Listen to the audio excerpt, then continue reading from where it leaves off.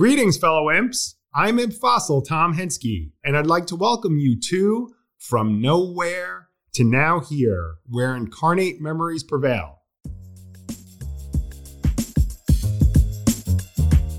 Like many incoming first years, I entered the university a blank canvas. You get it, nowhere.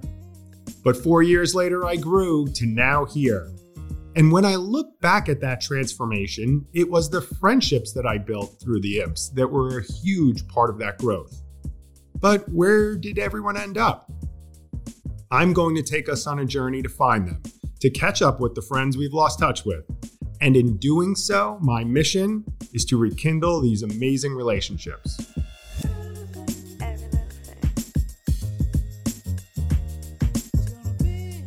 Ben Arthur in the Imp house. What's going on, my man? How are you? I'm good. How nice to see you, even virtually. And thank you so much for doing this charming project. What inspired you to get all these fossils clanking around together? Well, it's funny. You were my first conversation on podcasting. You remember back maybe not in the middle of COVID. Yeah, probably somewhere smack in the middle of COVID. We were talking about podcasting. I thought it would be cool to do or to learn how to do.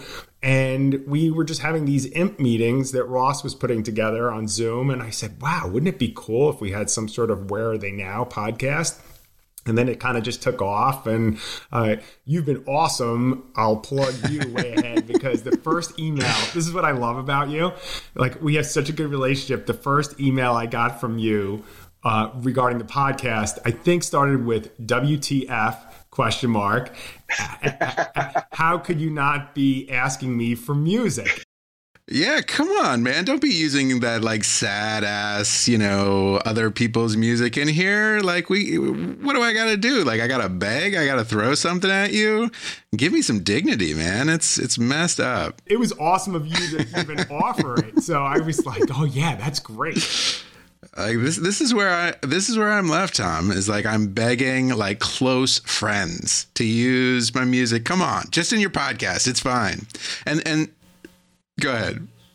I was gonna say, so is the big plan to monetize your nostalgia here and start getting those big podcaster bucks for the Imp Nowhere Now Here thing? Yeah, well, I'm kind of thinking that if I could get to know enough of the imps and have them on, that when I see them in whatever city I'm traveling to, they'll feel obligated to buy me lunch or dinner. So I'm actually, my business model is to figure out how much money I'm going to save on food per episode. You're probably like really good with charts and stuff and Excel, and you should be able to like put together a pretty good income, expectations, all that stuff. Like that's your wheelhouse, right? Yeah, and I've been thinking also I'm probably going to have advertisers. So things like Mincers, I think would be a good advertiser. Biltmore, huge. The White Spot. Now that I heard Ralph Sampson's taking over the White Spot as of this week or something like that. So there are a lot of business people listening to this. If you have any business ideas of how we can monetize this, let's figure it out. And then we could put it in a tuna fund. So we'll do some sort of reunion and it will pay for the tuna. I think that's about how much money we can make on this podcast. Yeah, who needs mattress companies, Casper, when you've got those sweet White Spot bucks coming in? Like, yeah, that's the life. I mean, I'm going to be rolling in it. It's going to be hard. I'm going to be taking my private jet and be doing these interviews live. So that's my next thing. That's my goal. Thanks for bringing that out, Ben. I appreciate it. Yeah, totally get it. I think you and whoever that horrible bald guy that everyone listens to are going to be like really good friends. It's going to be awesome. Sign me up. I'll be the bald guy with hair, right? I mean, let's see. You're holding on pretty good. Like on the Zoom, at least, I can see. Like, there's maybe a little more forehead than there used to be, but I think you're doing good. But I've got some gray, so we're going to avoid doing this as a video for as long as possible. All right, so you're avoiding talking about you, which is totally your style. So I want to hear from the beginning, and it's funny that we knew each other so well back at school that I don't know that I know the background as to what you were doing in high school and why UVA. So can you actually bring it back to that? Sure. So my older brother is Adam Arthur, of course, who, as we've already learned in the podcast, is a filthy redneck who never cleans his coverlet, as I understand it. That's what I've learned anyway. By the way, I love that Tony is like, yeah, I got to UVA and I got to understand redneck culture by meeting the son of a college professor and a lawyer. It's like, man, Tony, I have got some rednecks that you have got to meet. If that is like your idea of true redneck, we're going to take a trip. We're going to go up into Higgins Hollow and meet some folks. It's going to be good. Get some bluegrass going on. Yeah, Tony she has some fresh perspective, let's call it. Awesome perspective. Extraordinary. In Tony's episode, I had my finger on the beep button just to be able to make sure that I beeped out any profanity or prolonged beeps of things that, shouldn't be said. So you were being an Adam wannabe by going to UVA? So here was my big plan. In Virginia, I grew up in Virginia. There were the two schools, and UVA, of course, and William and Mary. And I decided, essentially, with doing no research, doing no visits, there's no internet to speak of back then, that if Adam went to UVA, then I was going to go to William and Mary, and that way I would strike out on my own. And then, sadly, I did a visit to William and Mary, and I was like, oh no, this place is terrible. and so then I ended up coming to UVA. And yeah, it was I think a very different experience for me than for, lots of folks, being a musician and definitely coming at it. Like I wasn't even really sure I wanted to go to college. Like I knew at that age that I wanted to be a musician, and that I wasn't convinced that going to a college was like the best path to do that. It turned out fine, and I'm glad. I went there, obviously made some extraordinary friends, especially amongst the crowd, but it definitely wasn't one of those, the only way forward for me is to, get my doctorate or whatever. Not really where I was coming from. Okay, so you get there the first day and you're actually probably already familiar with the grounds. Yeah, because all through high school, I would come up and visit Adam and, stay with him in his dorm and, get incredibly trashed, like horrifyingly trashed. I remember in his second year, I think, he had this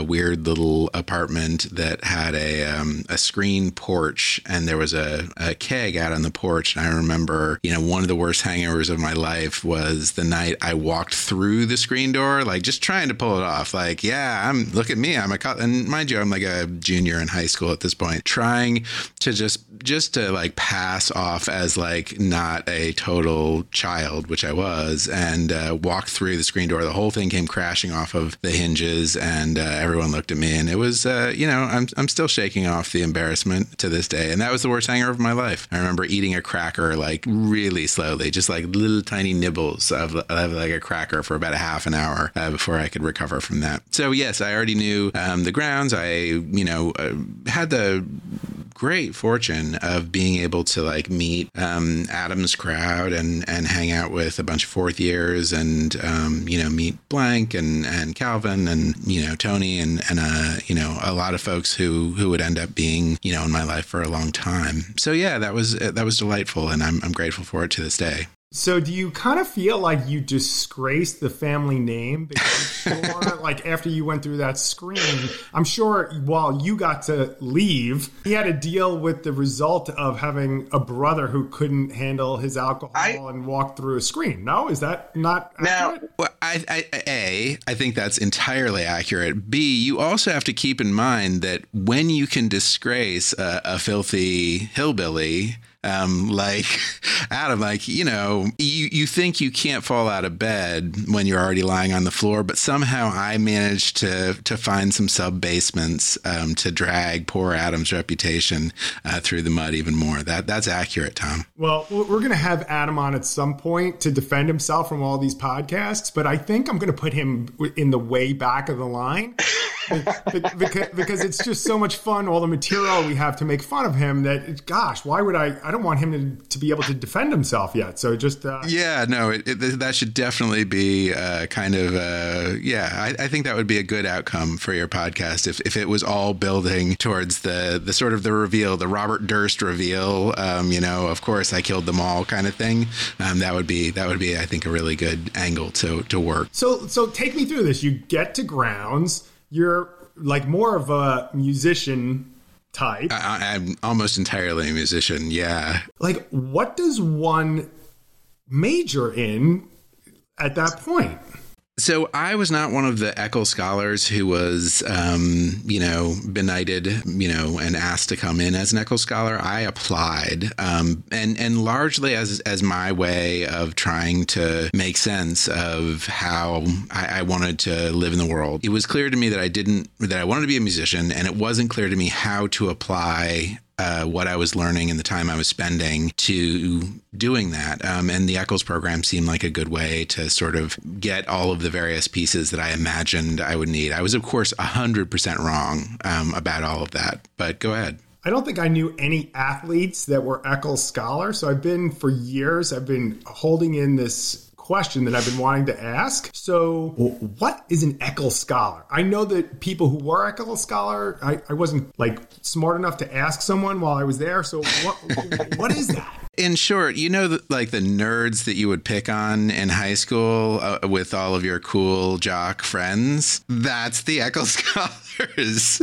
That's where we ended up. And it's funny, it does actually rotate in a weird way around jockdom, because the way Eccles was explained to me was you get to take whatever class you want, as long as you get 200 or whatever credits, then you're going to graduate. You make your own major, and you get your classes before everyone in the whole college except the athletes. we were right behind the athletes, and however cool that might make us feel, the athletes were always there to let us know that we were still nerds. So you're saying that to add insult to injury, not only did I pick on you because you were a dork, but on top of that, I got to choose my classes like by sight, and Stong probability at 8 o'clock in the morning was another one that we all took, how things work. So you're telling me I got in those classes first, even though you were an Eccles scholar? Happily, a lot of the classes that you wanted to take were not classes that I wanted to take. So I don't think there was a lot of competition between you and me for Bice Psych. But theoretically, if you had wanted to take like the weird tiny class about utopian societies taught by Richard Rorty, then you and I would have had to duke it out. But I think it was just me and the nerds for the most part. Yeah, you're probably right. I wouldn't have taken any class that had the word utopian in it, because that would be another word. And that was before Google. So when I needed to look up a word, I literally had to pull the Webster's dictionary out and look at that. And that would have taken 2 minutes to look up utopian. So that's probably why I wouldn't take a class like that. Yeah, it is a different world, the internet. It kind of blows my mind. Like trying to, you were saying the other day, talking to your 14-year-old and trying to explain going on a march. I feel like I'm constantly trying to talk to my two kids about like what the world was like pre-internet. Like, yeah, commercial. Like we were out in the country visiting a relative, and we happened to be in a house that just didn't have much internet. Like we could check our email, but that was essentially it. And so we were watching cable TV, and there were all this like terrible commercials on, and they'd never had to sit through them before and like suffer through the indignity of like watching your fourth rerun of like the Taco Bell commercial or whatever terrible trash was on the terrible trash TV that we were watching. And it was like, yeah, this is what it used to be like. You didn't get to like choose, any one of a million high quality shows that you can watch for free at any time on any, thing. Anyway, it is funny how much the world has changed. It's like memories of having to go to the computer lab to type up your papers, right? Remember that? Yes. Floppy disks in the house. Yes, that was my first band in college, the Floppy Disks. But people keep thinking that it was a different thing and misspelling it, and it was really embarrassing. Oh, so many things that I can't say on the show with that, just in case my kids break into my computer. Oh, I see. So you're trying to like get all of us to say all this humiliating stuff. This brings me to one of the things I wanted to talk to you about, Tom. Who is going to interview you? And again, I am going to volunteer when the time comes to turn the tables on you. That's funny because Gray just emailed me this morning on that, and he wanted to know the same thing. And I said, yeah, I think that's a 2025 agenda item. So we'll see how that goes. It's much better being on this side of it because you can control the narrative. So. Well, you used to be able to, but then you had like me on here, and now I'm messing up all your beats, I feel like. Totally messing me up. The worst. So you get to like UVA and you find you get in your classes, albeit second class citizen behind the athletes. Behind the athletes, always. You're taking these classes, and then tell me about what it was like socially for you. Give me that background. So you want to depress your listener. I get it. Sometimes, you bring them down before you bring them back up. It was fine. Like, honestly, UVA, and again, this does sort of connect to, athleticism and the sports world, which is to say, I always felt a little bit, like an outsider within UVA culture. I mean, and in some ways that's true of everything. Like musicians, that's part of our DNA. But particularly because UVA was so oriented towards sports, I was thinking that, like, have you ever gone to like Comic-Con or something like that? I haven't, but tell me. If you go to Comic-Con, it's like all of these people who are deep into a thing that you know nothing about. Like they might be wearing a costume, like they know all of the characters. They have these intense questions about like, X, Y, or Z storyline. And you just feel like, man, what in the world is this? And you're not mad at them. Like it's their thing that they're into. I was like that at UVA because it felt to me like sports Comic-Con in many ways, where like everyone was super into a thing that like I wasn't upset about. I just didn't give a darn about at all. And so that was one of the sort of weird places that I found myself in. And actually the Imps, sort of solved that problem for me in two different ways, which is to say I was able to find my place socially, and was also able to connect with a bunch of people like you and like, a lot of the other extraordinary sports folks that we had in a way that I never would have otherwise. Like how often can you really talk to a guy and get to know him when he's stuffing you inside a locker or giving you a swirly? Like it's just not the world. It's hard to reach out like that. Well, that is one of the beauties of the Imps. It's like which of these is not like the others, and it's I remember just that what is the most random group that you could possibly put together? Oh, let's call them the Imps, right? And that the beauty of it is it allowed you to have access to a different part of the university that you wouldn't have stayed, you wouldn't have been able to see just focusing in your little world. For me, it was my athlete world, right? 100%.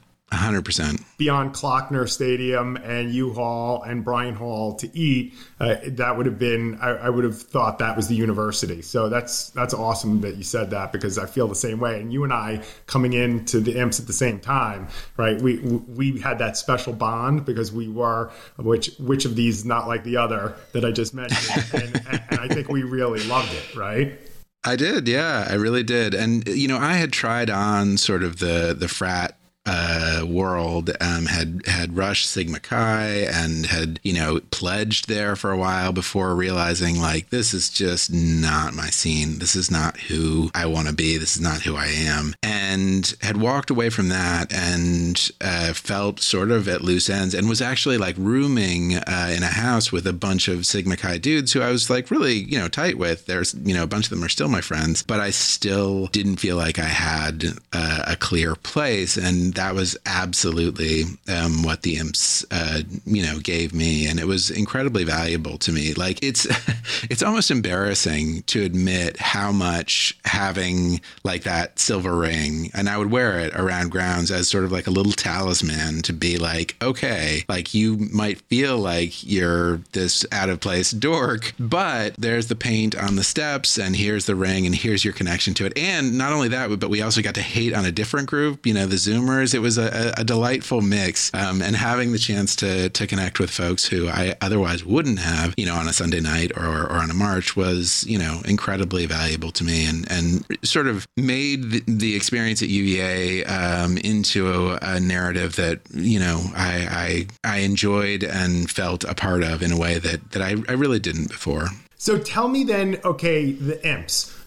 So Adam was already in, I think, probably. And do you remember like the practical joke they played? Any lead into it? Can you give us any background on what happened? So I was a second year, which felt rare and lovely to me. Was I a first year? No, I was a second year. Anyway, I don't actually remember the joke that was played. It wasn't very good and it didn't make much sense. It was fine, but I had a pretty clear picture fairly early on, although I was surprised what was going down.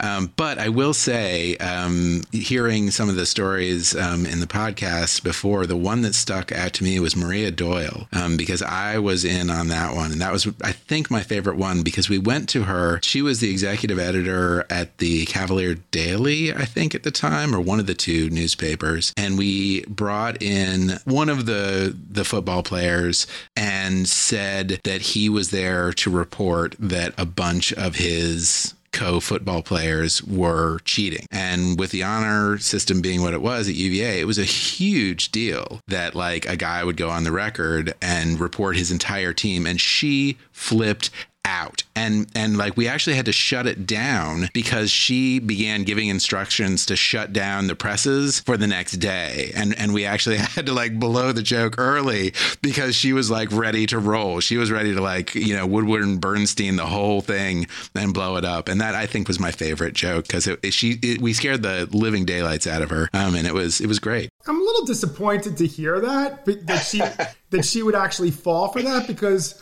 there was never any athletes that cheated. I mean, that is like the most obscene thing I've ever heard. Wow, she was gullible. She was an easy target, very easy target. I apparently so. Yeah, apparently it just never happened. From your tone is what I'm gathering. Again, I was stuffed in a locker at this point, so I wasn't really in on that whole scene. Yeah, you're probably reading into my tone a little bit there, but we can move on. I might be. So, okay, so you're now an Imp, okay? Any stories, either Imp or non-Imp related, that you remember that from the university? Give me some stories. Stories from Imp or un-Imp related. I don't know. Nothing really leaps to mind. No, I take that back. I did think of something earlier. Again, humiliating me and my brother. But I remember there was a late night on the lawn that the two of us decided in a drunken moment of idiocy to race. And we always had like a really intense rivalry and a rivalry which was like entirely unfair because he's 3 years older than me. So like whatever, like, arm wrestling or whatever we're doing, I'm going to lose. But at this point, we're like, both grown men. And like, I feel like for the first time, you know what, I am going to drunkenly beat this guy in this race. And it was a dark night. And the two of us like started tearing down the lawn. And like, have you ever had one of those things where you're like, I'm goofing around and this is not a big deal. And then suddenly it gets really serious really fast. It was like that. And we hit one of those bumps in the lawn without seeing it. And both ate the dirt so hard that like we had like, you know, grass in between our teeth and like, you know, grass stains all up and down our clothes. It was the most egregious, embarrassing. Like if there had been phones back then, there would be footage of the two of us in like black and green night footage, just being the most ridiculous, embarrassing idiots that we were. So that was one that I always kept close to my heart. Just the dumbest things, the dumbest looking thing I think I've done, and I've done a lot of dumb looking things. Well, you know, that doesn't surprise me when you think about it, because I don't think I see any retired jerseys with the last name Arthur on the back of it at the university. So, like, no, so you guys tripping, that is not at all shocking to me. In fact, it really fits. It does fit. It's almost like a stereotype, like a hurtful stereotype that like yet is still kind of true. That that's true. That is accurate. We're aiming at offending people on the podcast, so that's one. But without saying anything that could upset your daughter in however many years down the line. That is a tricky split.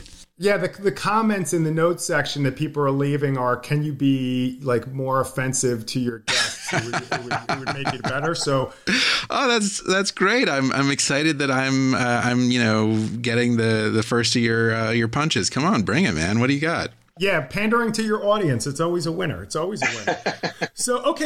the name of the podcast is From Nowhere to Now Here. So you're nowhere. And then all of a sudden you wind up in Charlottesville, and now you're here. And now here is in New York. So give me the scoop. What are you doing now? Right. So still a musician. I work on a bunch of different projects. I'm a songwriter, and one of the ones that I've been working on most recently is also a podcast. That's, you know, part of our conversation, called Songwriter. And it's a podcast of stories and answer songs. So an author or a personality will tell a story. You might have like Joyce Carol Oates or Michael Ian Black or Roxane Gay or George Saunders, really extraordinary people that I get to talk to. And then you'll have a songwriter write and perform a song that they've written in response. So, you know, just like Sweet Home Alabama, you probably know, is an answer song written in response to Neil Young's Southern Man. Nicki Minaj's Anaconda is an answer song in response to Baby Got Back. One of the best songs ever. Little in the middle, and she got much back, if memory serves me correct, right? It sounds like you were quoting chapter and verse. Yes, that's correct. And This Land Is Your Land was actually a response song to God Bless America. So it's a long-standing form, is, you know, artists responding to other artists, and just sort of curating that experience and finding, you know, two voices that will be interesting together. So the third season is coming out in a couple of weeks, and we'll have Cheryl Strayed and Amanda Shires and you know, just a lot of really neat people, Katie Malua and Joyce Carol Oates and Roxane Gay and Toshi Regan and Celise, just a lot of really extraordinary artists. Essentially, the bottom line is I get to stand next to people who I really admire, and you know, it's like I don't know, being a hot bridesmaid. Like I'm not necessarily the bride, but like I get to stand right next to her, and then people look at me too, maybe. That's awesome. So much fun. And do you have, we'll put in the show notes how people can kind of listen in on some of that, I assume? Sure. Songwriterpodcast.com, and you can get it wherever you get podcasts. We're distributed now by American Songwriter Magazine. So there are articles that come out in American Songwriter and Paste, and then it's also distributed in segments on Acoustic Cafe, which is a syndicated radio program that airs for about 2 million folks every week. So that, yeah, it's out there in the world. And of course, if you are friends with me on Facebook or follow me on whatever channel, you are battered with repeated terrible reminders constantly to check out this or that. In the attention economy, unfortunately, it is just a never-ending slog to throw your things at people and ask them to pay attention to you, which is, to be fair, what art has always been, but it is particularly so now. Well, I was talking to one of our imp fossils yesterday, and she was telling me that she's writing a book. So I wanted to ask you, the process of songwriting, What's that like? That's a broad question. The process of songwriting is like all art. Songwriting is attempting to translate your human experience, not just sort of a story like, I went to the store, but what it feels like, in between your ribs, and translate that into something that you can share with someone else and connect your experience to their experience. That at heart is what you're trying to do. And to soothe yourself, I think, like something that people don't talk about as much as I think they should, as we should, as artists, is that art is a way to feel less scared and freaked out and alone. Like the process of doing it is the point of doing it. It's like yoga. Like you never meet a yogi who's like, yeah, I did it for my ripped abs and for my excellent flexibility. You do it because the process makes you feel better about being a human being, makes you feel more alive or more connected to the world, to your fellow man. And that at heart is what art is from my perspective. That's awesome. And Thanks. Your favorite song of yours that you've written? Mine? Oh, that's horrible. My favorite song of mine. I don't really listen to my stuff all that often. But I know that a lot of people like a song of mine called Keep Me Around, which was off of my third album, which was it was an answer song to Paul McCartney's When I'm 64. And I just sort of took it a little step further and essentially in the song say, you should definitely keep my dead body around when I'm gone.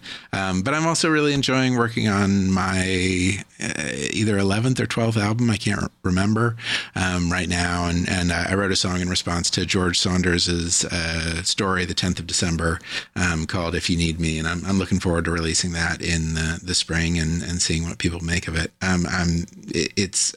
This has not been announced and is not guaranteed to happen. But it's pretty interesting. George Saunders is this,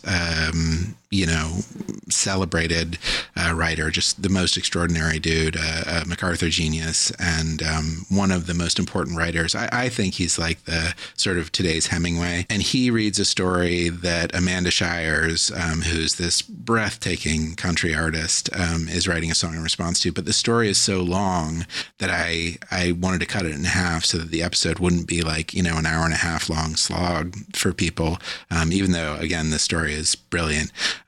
So I started thinking of who could do an answer song, and it occurred to me that asking someone to go head to head with Amanda Shires is terrible and the most terrifying thing you could demand of someone. So I decided I had to do it myself, which is also a fun excuse to put one of my songs out there in the world as well. So that will be out this season, and I'm excited and more than a little terrified. So there you go. This one is gonna disappoint all the imp women around the world, but tell us about your family situation. Oh, my Lord. The idea that anyone would be holding a flame for me all these years is, honestly, if you were, you've got to look at yourself. You've got to aim higher. You got to think more of yourself as a woman. You've got to respect yourself and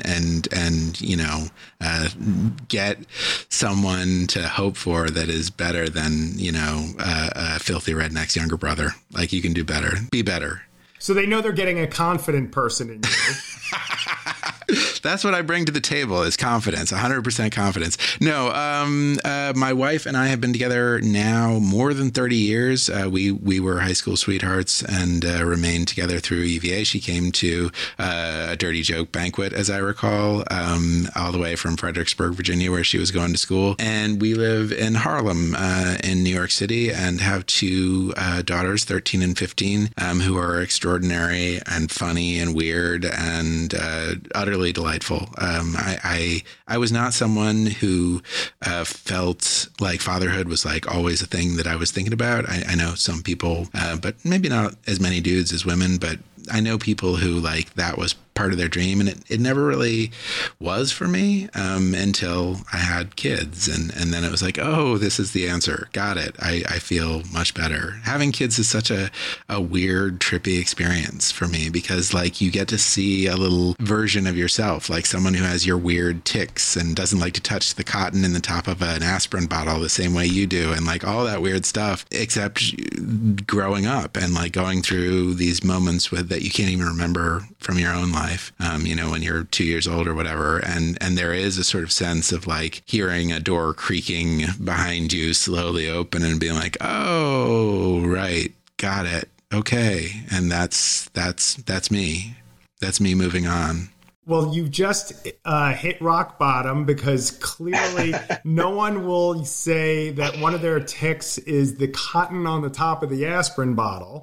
So if anyone tries to top that, it'll be humanly impossible from this point on. Listen, I want to say that I come from a place of privilege that is so intense and so earth-shattering that for me, one of my no, it's not true, but I hate it. Like, I just hate touching that cotton. It's so gross. It feels gross. I hate cotton in general. Like, I just don't like the like a little ball of cotton up against my skin is just not my favorite. So yeah, no, it's a weird tic. I've got a couple others. I'll tell you about it later. We'll move away from that first world problem. And we'll move on to some other things. So before I do, what are the kids into? Do they follow music? What are they up to? So this was fascinating. My wife tried to get me to browbeat our children into being musicians since they were just little kids. And of course they're little kids, they just want to run around and knock stuff over and scream a lot. And I always resisted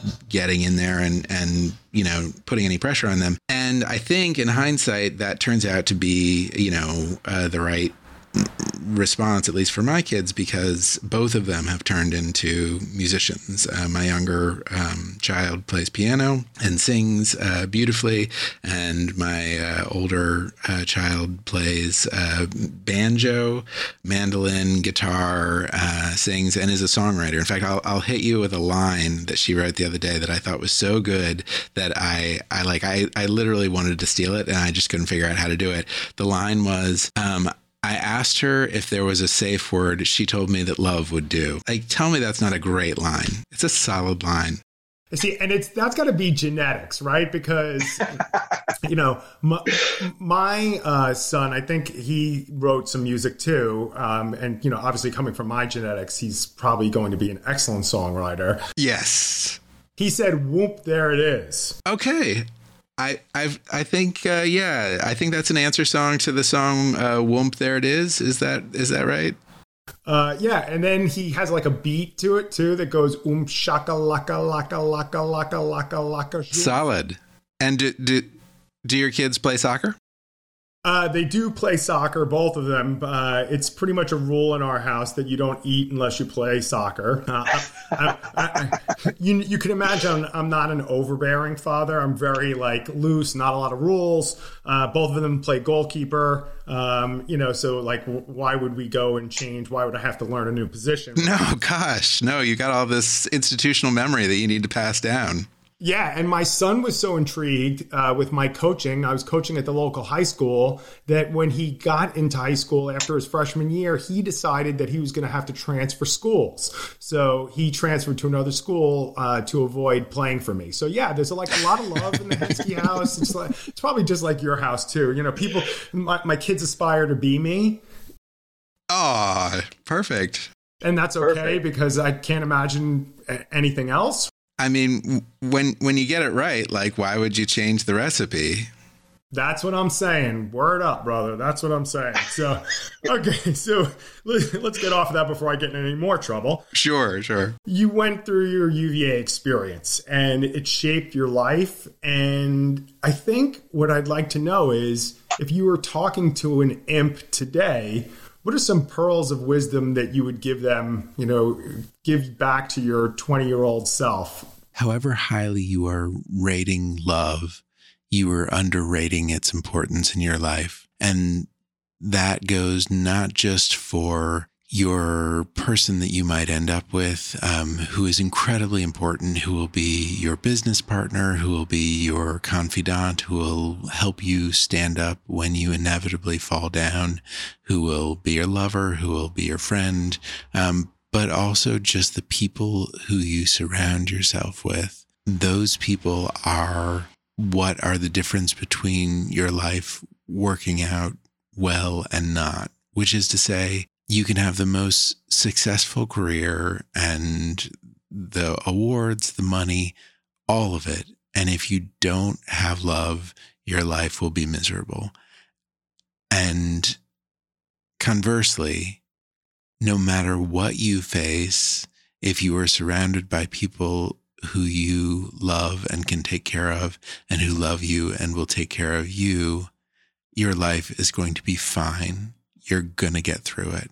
And that would be my advice for young imps.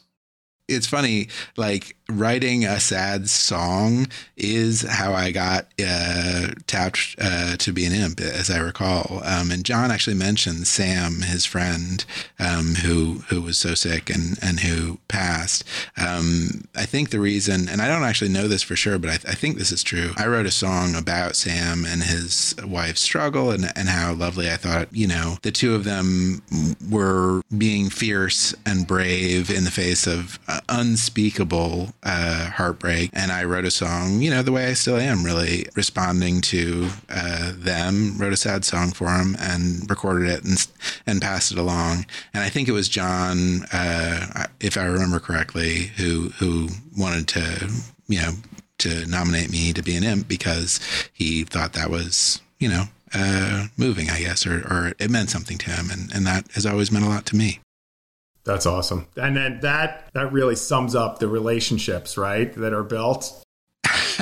No, I got paid. I was like, yeah, in hindsight, you're paying for the recording session, and if you cried, then it's double. No, I did not get paid, and but John and I have had a long-standing connection, and it continues to this day. I think he used a song of mine for something just the other day for a fundraiser, which was lovely. But actually, I wanted to mention, John was saying, he wants big projects to work on, and I wanted to mention to all my fellow imps a big project that is very music-centered and probably doesn't speak to anyone but me, but a thing that I pissed about and want to change, including at UVA, if possible. Like, when I went to school at UVA, I studied music, and music in those days, as I think to some degree it still is right now, was focused on jazz and classical music. The things that I do now, the things that I am interested in now, were never really a part of the repertoire, and that continues to this day in most colleges.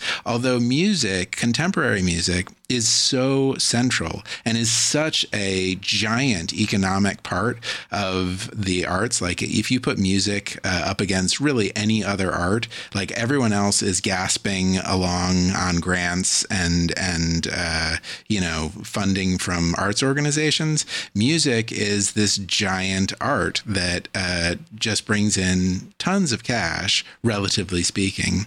And yet, for some reason, these universities do not sort of put contemporary music in the place that it deserves to be. And songwriting in particular. Songwriting is a giant, complicated art. And there is a poetry program, and there is a playwriting program, and there is a classical program, and there's a jazz composition program in every university in America. And for reasons that I cannot understand, there are not majors in songwriting except for in a couple of places in Nashville. So I am volunteering essentially to work on the making songwriting the national art that it really should be, and the place that it deserves in our culture. Like, songwriting is such an easy thing. Like, everyone can do this, and yet it has this place in the culture that makes it into a magical thing that not everyone can do, and it's just not true. Like, we all, Like when you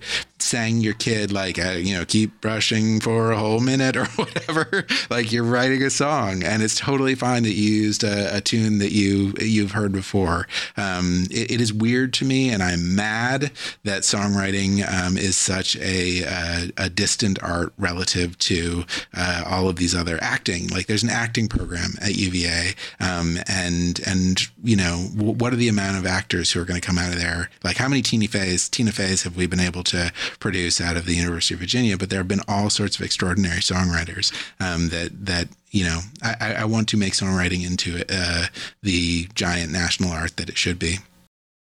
That's awesome. Imp Nation, you heard the request. Now that you've got it, come on, somebody step up. Let's get this going. So, all right, we're getting at the end of our time, I know, but I've got to ask you, your favorite word with the letters IMP in it.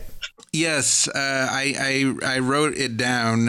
Imperfect. I knew you were going to ask me this, and imperfect was the word that struck me because imperfections are the things that make us human, and especially in music and in art, the imperfections are the things that make something so unique and extraordinary. And I always try in my songs to find those imperfections that sort of get you destabilized and make you startle a little bit, and put them within the art, because it is also true of us as humans. Our imperfections are also the most interesting and extraordinary parts of us.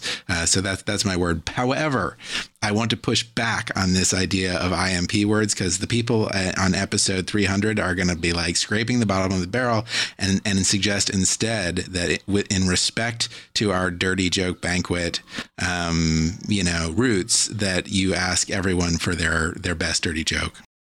Oh, that's a good one. Well, you'll notice that there's, I'm trying to put our smarter imps on the back end because they'll be able to think of things. Thank you for the compliment that you have enclosed in there. I appreciate that.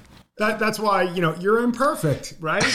You're imperfect. But hey, you might be imperfect. I might be imperfect, but our friendship is perfect, man. Aw, it is such a joy to reconnect with you during this. And I love this project. I think it's completely charming and delightful. And I've enjoyed every single episode. Thank you.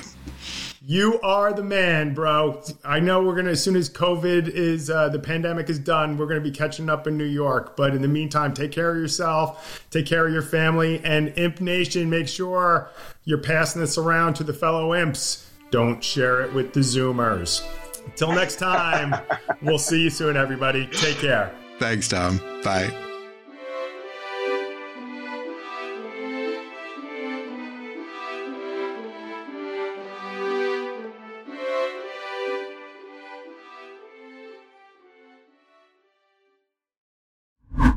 Hi there, Tom here.